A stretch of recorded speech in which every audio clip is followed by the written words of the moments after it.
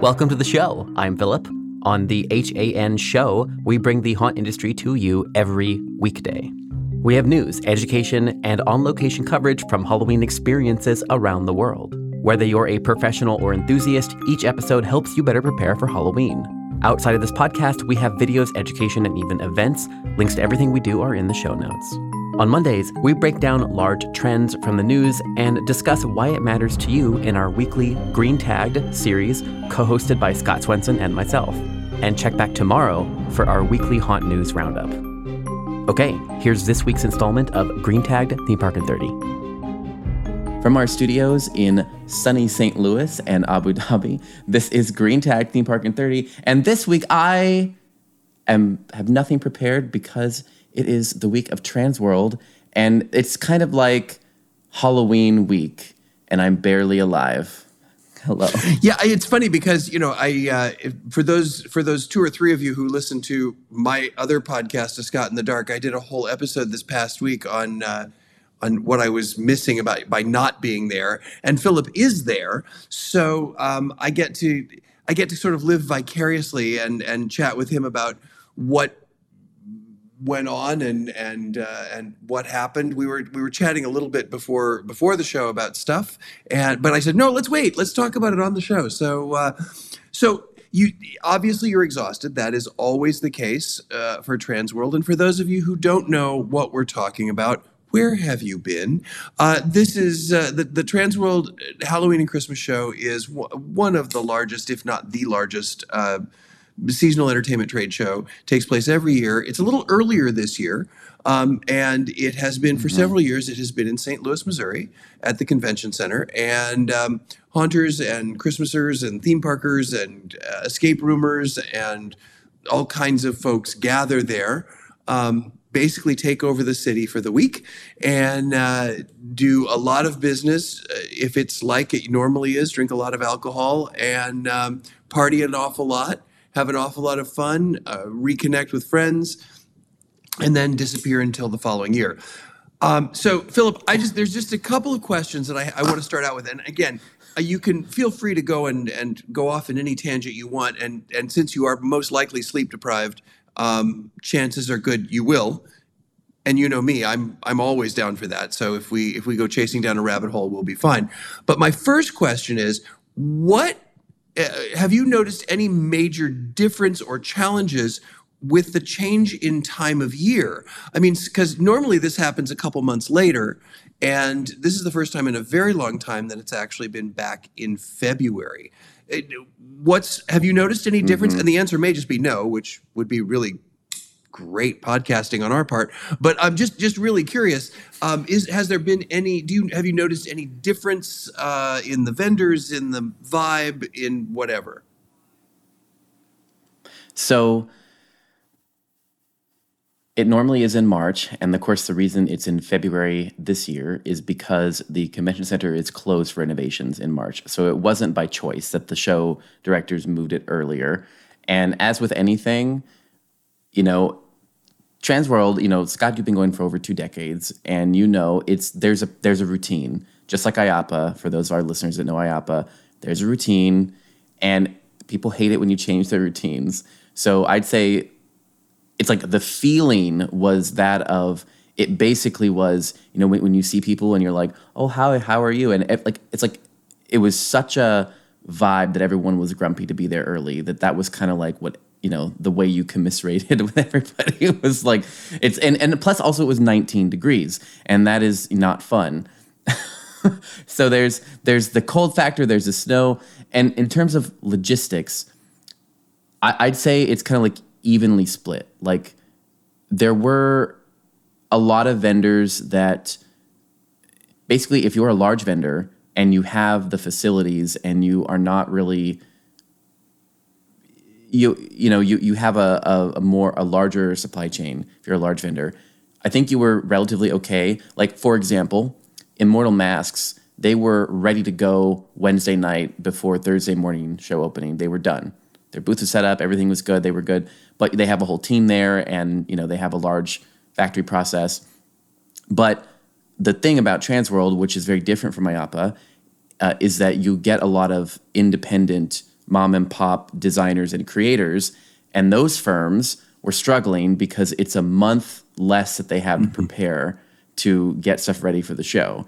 Now, on the flip side, it's a month extra that they have to produce and deliver. And here's the thing, as we all know that buy from boutique people, they'll fill up, right? So their orders will be done, for the season. And that's, so it gives them an extra month, and hopefully it will ensure that all the product gets to people in time for their shows, which, sometimes happens with the smaller vendors. And then the only other logistic thing I noticed is that,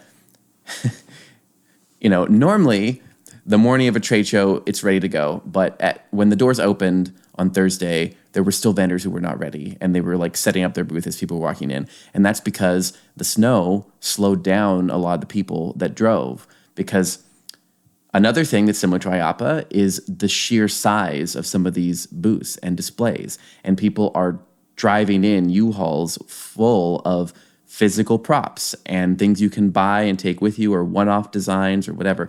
And when it's snowy, you drive slower. So there's a lot of logistical. It was tough to get people in there to get set up. So it was, the weather itself made everything challenging, but then also the time made it where the bigger people seemed to be fine, but the smaller ones were like in sheer panic. Like when you, and there's some of the vendors we know, like Inferno Effects was, I stopped by on Wednesday to see if I could get a pre-audio clip, and it was like he looked at me, and just one look, not at all ready. Don't talk to me. I have got to get this thing set up, and I've got to get it set up now. Now, it's funny because... Yeah, and like the more Toxic Effects guys, I also stopped by Wednesday, and they went to dinner, and they're like, we're going to be here until 11, like probably midnight, setting up the night before. And you could just see, it was like 6 p.m., and everything was laid out, but not on the displays. Like, it was, it was much more sheer panic at the last minute than normal. That's interesting. It's funny because I've had a booth at Transworld, and you've had a booth at Transworld, and I know that when I went, so I made the foolish mistake of going and having a booth and setting it up completely by myself, and I remembered absolutely everything I needed. I felt so proud of myself, except for one tiny little problem. I did not have a box cutter, so I couldn't cut the packing tape on all the stuff that I had put around everything that I had so carefully packed to take it there. To this day, thank you, Alan Hops, for just being an incredible human being and letting me borrow your box cutter. But so I totally understand that mad rush to get stuff in. I'm curious. I understand I think the weather was probably more of a factor with that than it actually being a month earlier. But there has been snow when it was in March too. It's St. Louis, Missouri. So there has been snow there. I think to your point, I think it's more a question of the breaking of tradition, or the knocking over of timelines. Because if I were a mom and pop vendor, if I were a mom and pop mask maker or scenic provider or prop maker or whatever, I think I'd be thrilled to have the extra month to produce. But that said, I've talked to a couple of people because, again, I wasn't there. But since I wasn't there, I have talked to several people, and they said that many of the vendors that they had gone to had already, in essence, sold out or reserved out their product. Did you see that? You're nodding. Did you see that happen as well?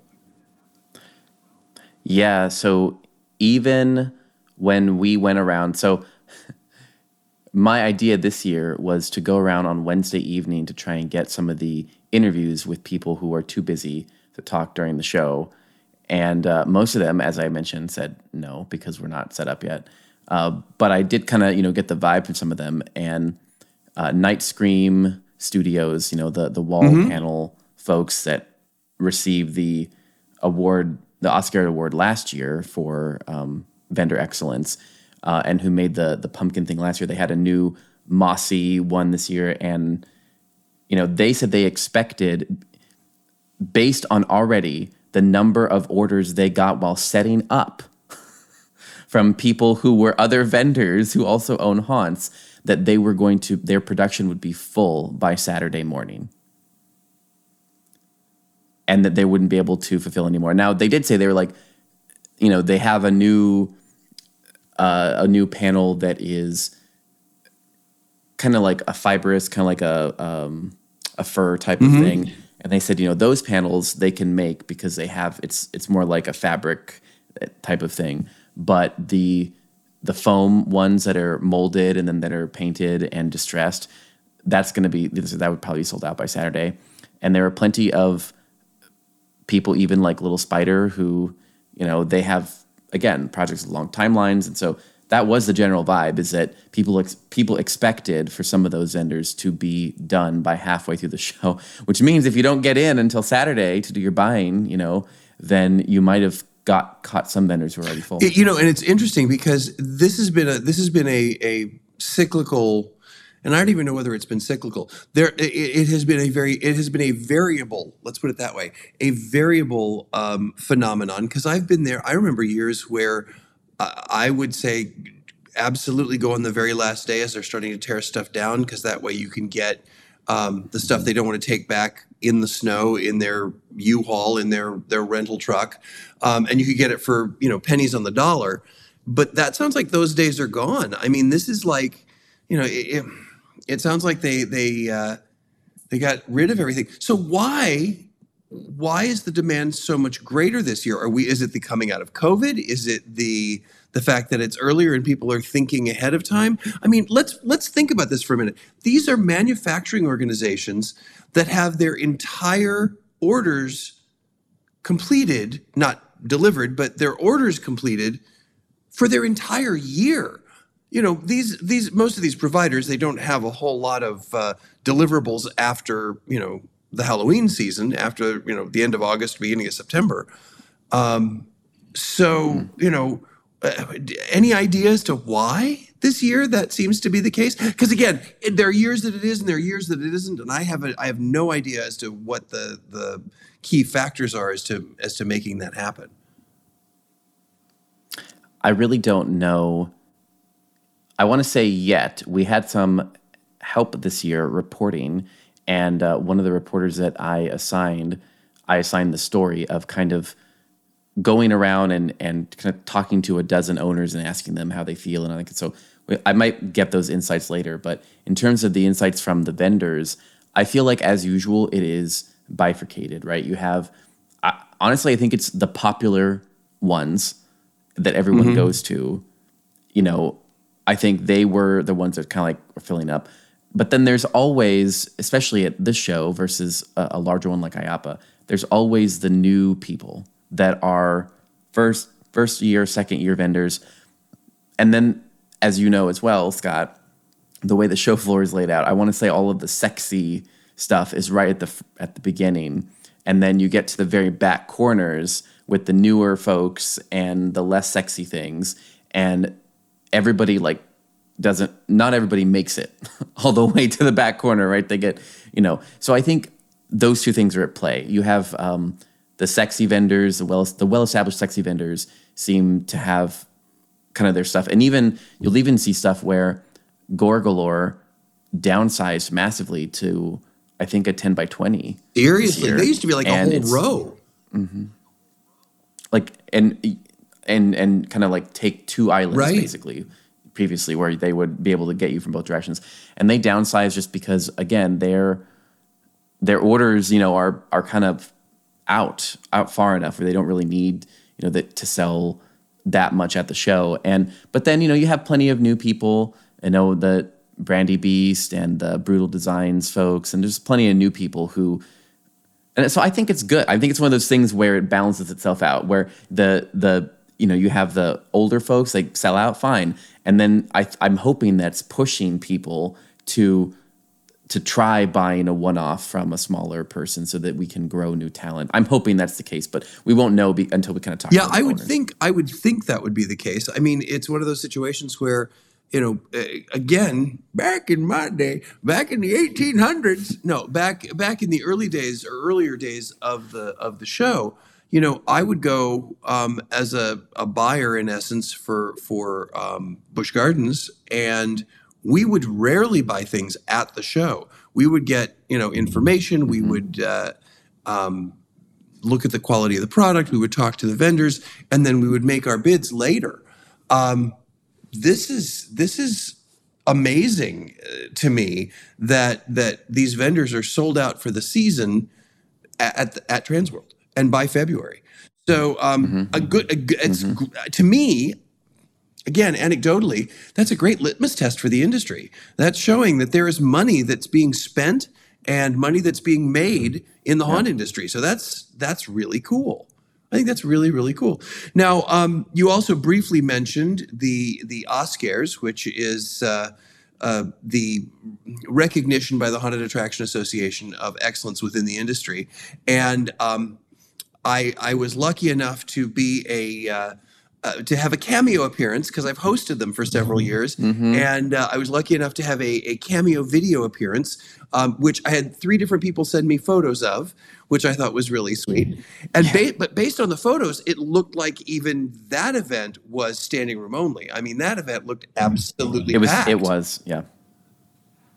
So it was standing room only, absolutely packed. And you were able to attend. And what any excitement, any surprises, any things that caught your eye as far as the Oscars go? I mean, I don't know whether it was specific awards or lifetime achievement, which everybody always wants to know about, and that kind of thing. Well, as the Haunt Attraction Network, we were creating kind of the official recording of the Oscars. So we were set up with 2 cameras and then tapped into the audio board and all that.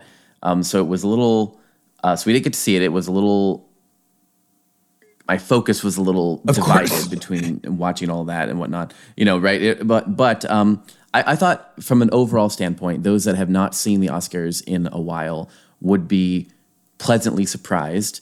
In fact, Patrick Konopowski, since Scott was not able to make it, Patrick Konopowski was there to pass off the awards. And of course, Patrick is a previous president who was used to lead the Oscars. And he was kind of reminiscing with me about how really, I think when we're looking at it, we're like, oh, this could be better, that could be better.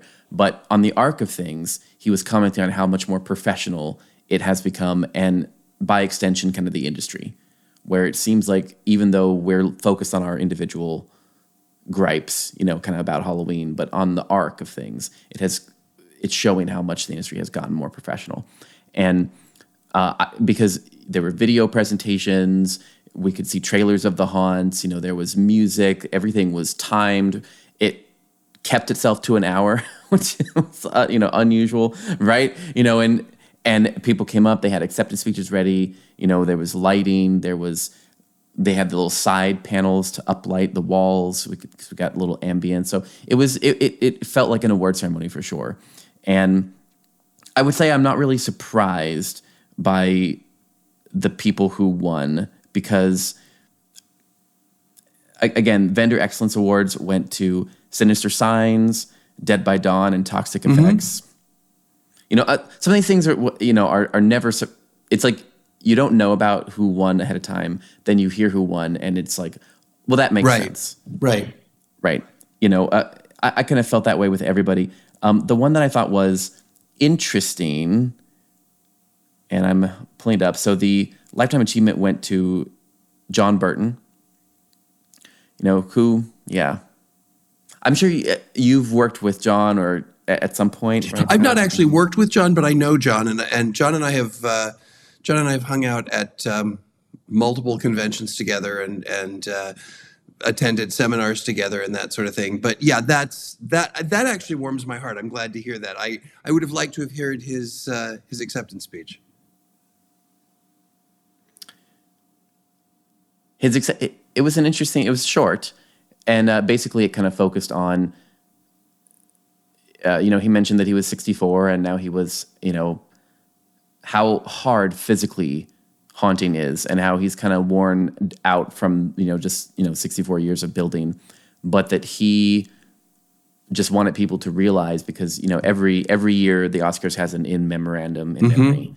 And he kind of was like, understand that we stand on the shoulders of giants in this industry, and just the people that got us here, like what it was when I started, is very different from where it is now. And that's because of the talent and the people that got us here. And he mentioned, all the people that kind of inspired him were not even able to make it to the show because, of they were even older and, of whatnot. But, so I thought that was a kind of an interesting take on it. He's like trying to think of who to thank in this is pointless because there's too many people, because that's the way that and the nice thing is, so when I first met John at the Global Halloween Convergence in 2000. So I met him over 20 years ago, and he was an inspiration then to me, and he's absolutely right. We do stand on the shoulders of giants, and going back through the years, I had the incredible pleasure of presenting the Lifetime Achievement Award to my dear friend Robbie Lepre, who is unfortunately no longer with us. But and then I received what I called the Junior Lifetime Achievement Award at one point in time, which was the one of the board members awards, which was presented to me by somebody who I completely look up to. So we're all those of us who are truly committed to this industry are truly committed to each other, and truly committed to making each other better. And that's what I love about the Oscars, because I really do believe that by looking at it, by looking at the excellence and the award winners, it's not about the fact that they won the award. It's about the fact that these are people that we work with that are doing great things. And I think that's really cool about the Oscars, and kind of what I miss about not being there, because that was always a good emotional high for me during the course of the trade show. And on that point, actually, that's exactly what I was thinking. The only, I thought all the awards were excellent. The one that stuck out to me the most, aside from Lifetime Achievement, is for the reason you just said. And it was given to the Warden's Widow, who is a character that creates TikToks in character. And it was so interesting, just because, it was so kind of like out of left field, right? Where their reasoning for the award was because her TikToks like kind of explain the haunted house industry in two regular people in a professional, inspirational way, and also that she was a woman, and she was a woman's character sharing everything about the industry, not in a derogatory way, but in a how can we make this better, and everything, and they played select pieces of kind of her videos and her message of there needs to, her message of women, if you think you can't be a scare actor, you need to try. And her messages of being up there and saying like we all talk about, but explain it. Like, like if your kids have phobias, don't bring them into a haunted house to fix their phobias, because that's what counseling's for, and it's not going to work. And it's hard for us as actors because, we don't want to traumatize your kids, and you shouldn't do it. Just all basically all these things that we all talk about, but kind of making videos for the end consumer in character and out of character about them, and then kind of also advocating for more diversity in the haunted industry. And she's young, very young, and very not kind of like you said, like atypical for these awards, because generally it's people that have been doing stuff for a long time and whatever. But I thought their reasoning was what made it so impressive of awards. Yeah, I think that's a really good point. I can't reinforce enough how important it is that we do recognize the fact that there are very few female haunters. There is very little diversity in the haunt community. So to be able to include that, to be able to recognize it, to be able to make it, bring it to the forefront with the awards, I think is great. I think that's really, really cool. I think that's, I'm happy. I'm sad I wasn't there. And hopefully Pat didn't tell any offensive jokes, because I think that's why I got the gig years ago. But so that aside, the other element, of course, that always happens at Transworld, and that I was honestly supposed to be a part of this year, is the education side. And this gets split amongst, because it is multiple shows that are really co-located. They're all located in the same place. And sometimes I teach Christmas, sometimes I teach Halloween. Was there anything about the educational programming or the educational layout that you noticed that was unique or different this year, or was it the same level of excellence, or just some of the same key players? Because quite honestly, there's some heavy hitters who, when they present, they draw a crowd. I know that for example, Universal Studios had some representation there in the education side this year. So I didn't attend any of the education for a mix of reasons, and I think mainly it's because Transworld doesn't record any of the education because they kind of believe it needs to be done in person, and even the chaos certification, like the safety side, the CPR training, there's a lot of stuff that needs to be hands-on or done in person. So because of that reason, press is not kind of comped in because they kind of don't need that. So I didn't have an education pass, so I can't comment on that.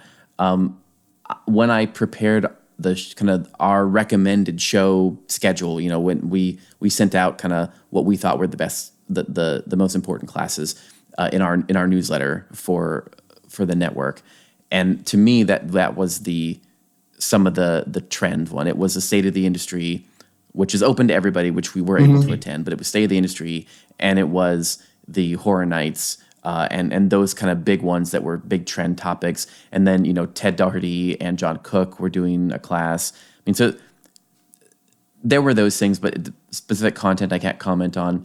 The one that I can comment on is the state of the industry because that was open. And again, as the network, we were the official recorders of that, the official documenters for that. And again, it was tighter this year. It was less looking at slides and more like, if you want to know the 3-year plan, there's a recording out there. It's on the website. Check it out. We're going to focus on Q&A. And they had gotten questions ahead of time from people, and then they went through and it kind of had prepared who was going to answer which question. And so they got through much more discussion and much more talking than normal. And I think the biggest themes from that were, how do we make the industry more professional? Which, was interesting to me, like just the angles of professionalism and why that's important, and kind of just kind of like a little bit of an open call, right? If you have idea, if you want to help do this or help do that, or just gonna make it more professional, and then also a little bit about the pathway, really looking at how do we get people from home haunting up into doing professional haunts, and then how do we make the professional side kind of more recognized so that we can get larger deals, and also all the little things, all the trickle down effects. Like we can, if we have a more professional association with more professional training, that helps us convince cities to allow haunts in their areas. So I think that part of it was interesting. That was my and state of the industry was, and correct me if I'm wrong, was led by and facilitated by the Haunted Attraction Association. Yes. Yeah, it's correct. That. So HAA, the Haunted Attraction Association, is one of those things, and people always say, Scott, you just sound like so much of a commercial, but I truly believe this. They are such an advocacy group for the industry, and their current board is continuing, in my opinion, to kind of put their money where their mouth is. They're starting to, and it takes a long time to turn an aircraft carrier. It's a big industry, it's a big organization, but they are making strides, visually, and things like improving the quality of the Oscars, as you mentioned, Philip, talking about the making the industry more professional. They are really making great strides in that direction, and kudos, because I know this is really, really hard work, and I know that we're trying to change the mentality of an industry to, let's get together and it has a perception in the past of, let's get together, get drunk, slap some stuff together, put blood on things, and go out and scare the crap out of people, which is all kind of part of the industry. But I love the fact that they are focusing more and more on how do we take that and then elevate it and then take it to the next level and take it to the next level. Because, you know, I've been lucky enough to work on, I don't do a whole lot with independent haunts anymore.